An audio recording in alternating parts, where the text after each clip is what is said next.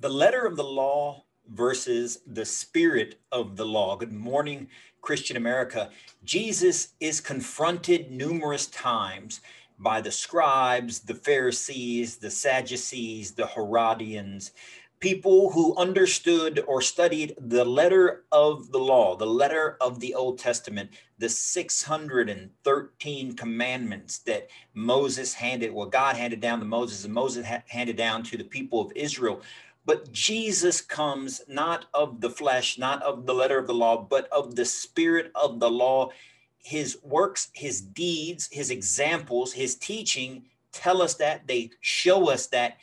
Today's portion of scripture that we're going to discuss in Mark chapter 3 is one more example of how Jesus comes to us and teaches us the spirit of the law, his spirit and mercy upon those who are struggling. Let's get right into the scripture today. Good morning, Christian America.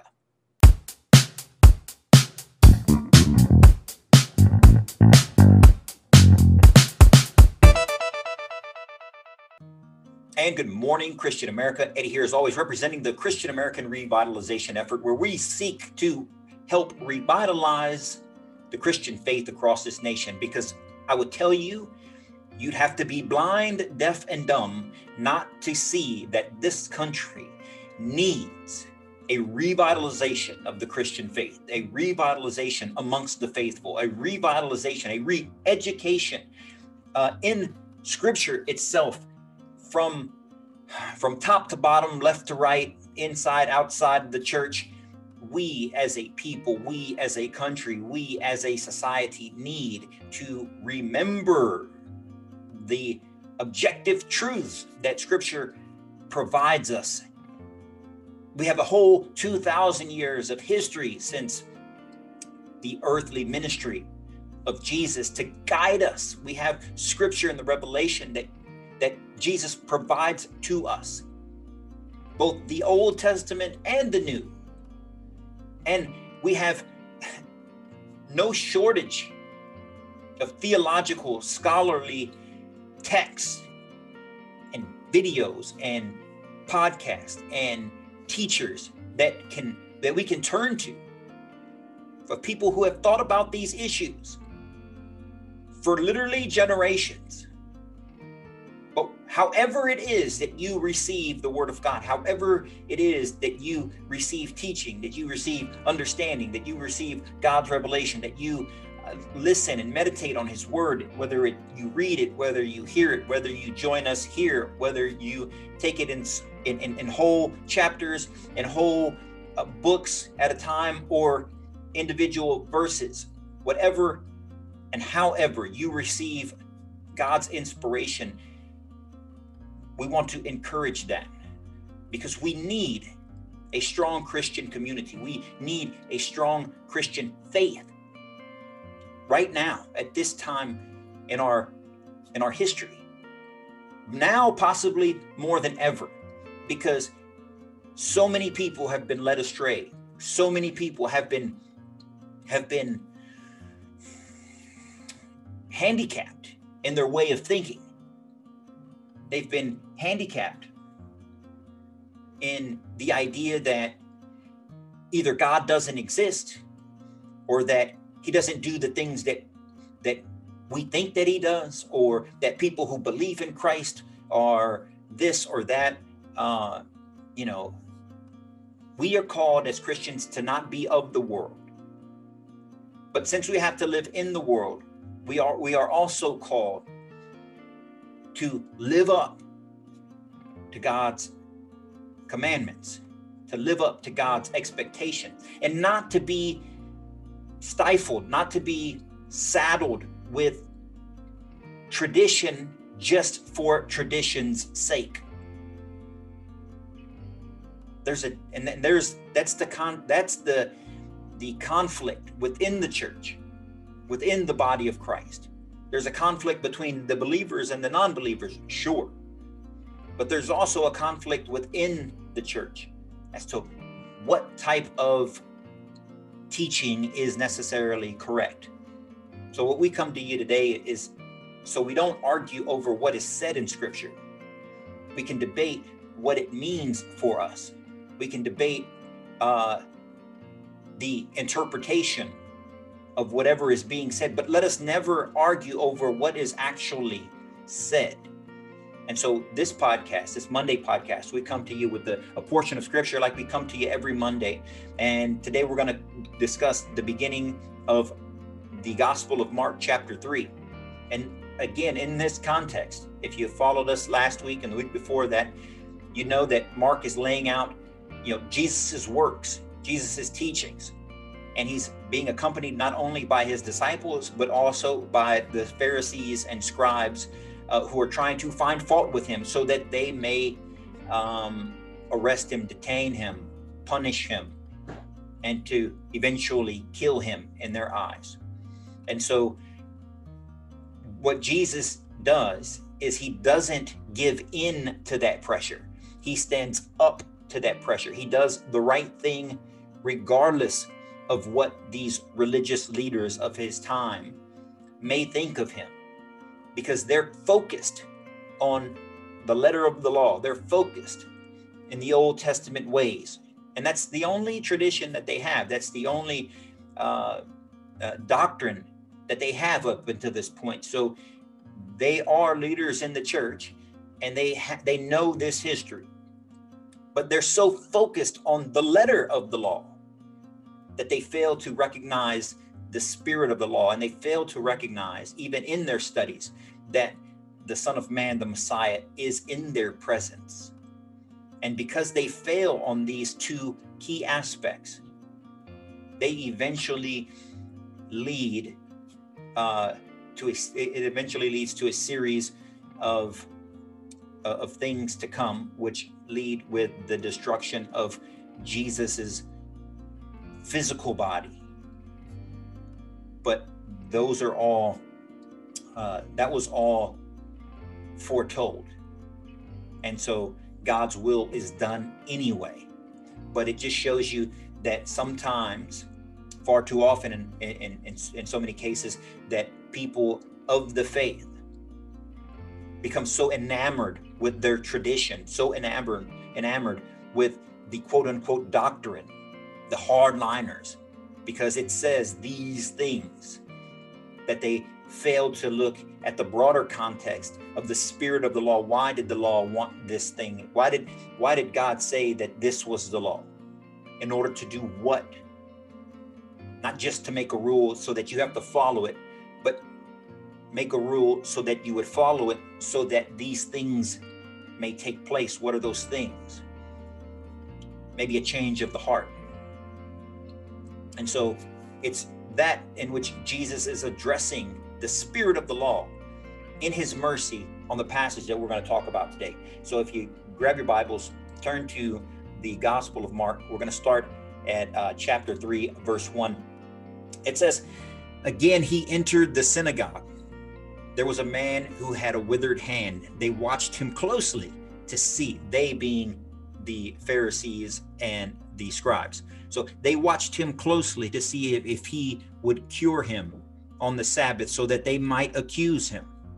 He said to the man with the withered hand, "Come up here before us." Then he said to them, "Is it lawful to do good on the Sabbath rather than do evil, to save life rather than to destroy it?" But they remained silent, looking around at them with anger and grieved at their hardness of heart.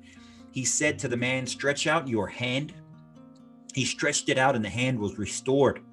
The Pharisees went out immediately and took counsel with the Herodians against him to put him to death. Verse 7 says, Jesus withdrew towards the sea with his disciples. A large number of people followed from Galilee and Judea. Hearing what he was doing, a large number of people came to him from Jerusalem and Idumea, from beyond the Jordan, and from the neighborhood of Tyre and Sidon.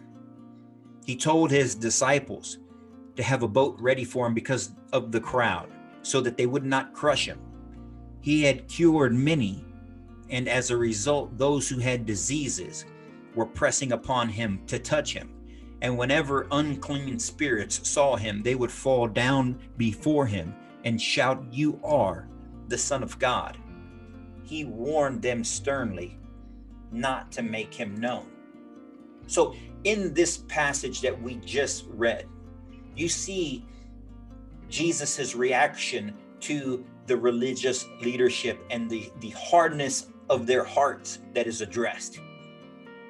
Because it's the Sabbath, because it's the Lord's day, the Old Testament text says that you shouldn't work. But Jesus then, that's what the letter of the law says. But Jesus comes in the spirit. And in that spirit of the law, is it or is it, he poses a question, is it or is it not good to do good, to save a life, as he says, on the Sabbath? Or would you rather destroy the life just because you can't save it on the Sabbath? Which is better in this scenario? The answer is obvious when you look at the situation of a man who's been crippled, who's had a withered hand. He's been handicapped for some time. His life has suffered because of it. This is a chance to relieve suffering from someone. Should he have not done that simply because it happens to be the Sabbath? Because he's moving on. Jesus's ministry continues. His travels continue. If he doesn't save this life now, if he doesn't help this man now, he may never be helped. So in the spirit of the law, in the spirit of generosity, and spirit of mercy, and spirit of kindness, and in the spirit that we should love one another as we love ourselves. We say so often that God is love. Well, what a display of love Jesus displays by healing this man. It would be an act of the opposite of mercy. It would be an act of hardness if he would not use his powers for good, his powers to help someone who is in need. And that is the difference. As Christians, as followers of Jesus, we have to be able to understand, especially when confronted with unbelievers who like to point to the Old Testament and say, well, do you eat shellfish? And do you follow all 613 commandments? And what about this? What about that? And they point to Leviticus and Deuteronomy and different passages of the Bible where the letter of the law was the only thing that the ancient Jewish communities had to follow. But we are followers of Jesus. We are followers of Christ. Those things aren't necessarily done away with, but Jesus refines that teaching. He refines into fulfillment the meaning of the letter of the law by coming and acting on the spirit of the law. And it's the spirit of the law that drives Jesus to heal this man on the Sabbath, to do good works on the Sabbath, to eat with sinners, to bless those who hate him, to speak and have a conversation with the Samaritan woman at the well, to sit down with tax collectors and sinners and have a meal with them. It's the spirit of the law that Jesus comes and does these things in order to set that example for us. So even though we may be interacting with someone who's not necessarily a believer or have the same religion that we do, we can still participate in the love of God. We can still participate in our faith by being kind and generous and respectful and having decent conversation and living a right life, living a life of righteousness as best we know how, by being kind and being generous and doing good works, because that is love. That is a demonstration of love. Jesus's acts today out of love and kindness and spirit that he calls us to do the same, and that we can follow in his footsteps when we do the same. Not condemnation, not violence, not anger and retribution, not malice, but kindness and an overall goodness, with good intentions in our heart, because Jesus is within us. His divine spirit is within us. We are all created by God in his image. And because of that, he dwells within us. And let his spirit dwell within us. And then act on that spirit. And I think that's what you see Jesus do here today. And I think that's something that would be beneficial for the rest of humanity, the rest of our country, the rest of our community, is that if we acted in the spirit of Jesus, if we acted in the spirit of the law,